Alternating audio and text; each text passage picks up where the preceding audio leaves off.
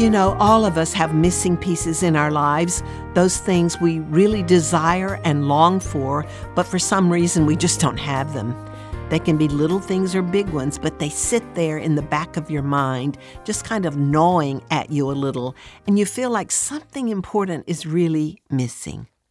I'm Mary Lohman of the Christian Working Woman, and that's what I've been talking about this week. Now, the key issue for us as believers is how do we handle these missing pieces? As I see it, you have several options open to you.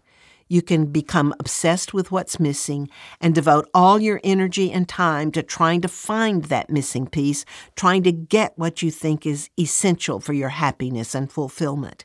And when that happens, you become a self-focused person. And if you'll notice, people who are self-focused are usually pretty miserable.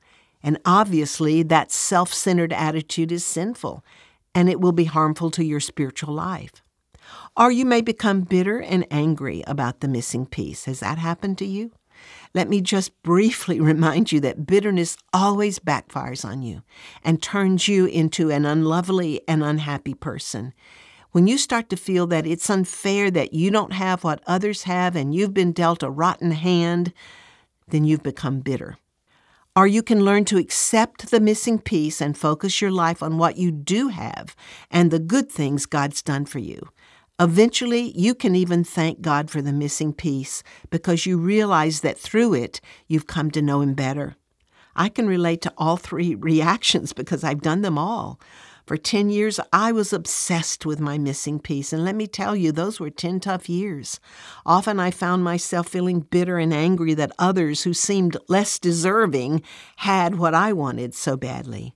But I finally turned that missing piece over to the Lord, and God gave me many other things to fill up the space and showed me that without that missing piece, I would never have known Him as I should. And knowing God better and better is the bottom line answer for all of us. So if you've been dealing with a missing piece in your life, I want to encourage you to start learning to thank God for that missing piece. I want to urge you to make getting to know God better your highest priority. Well, grab your passport because Israel, here we come.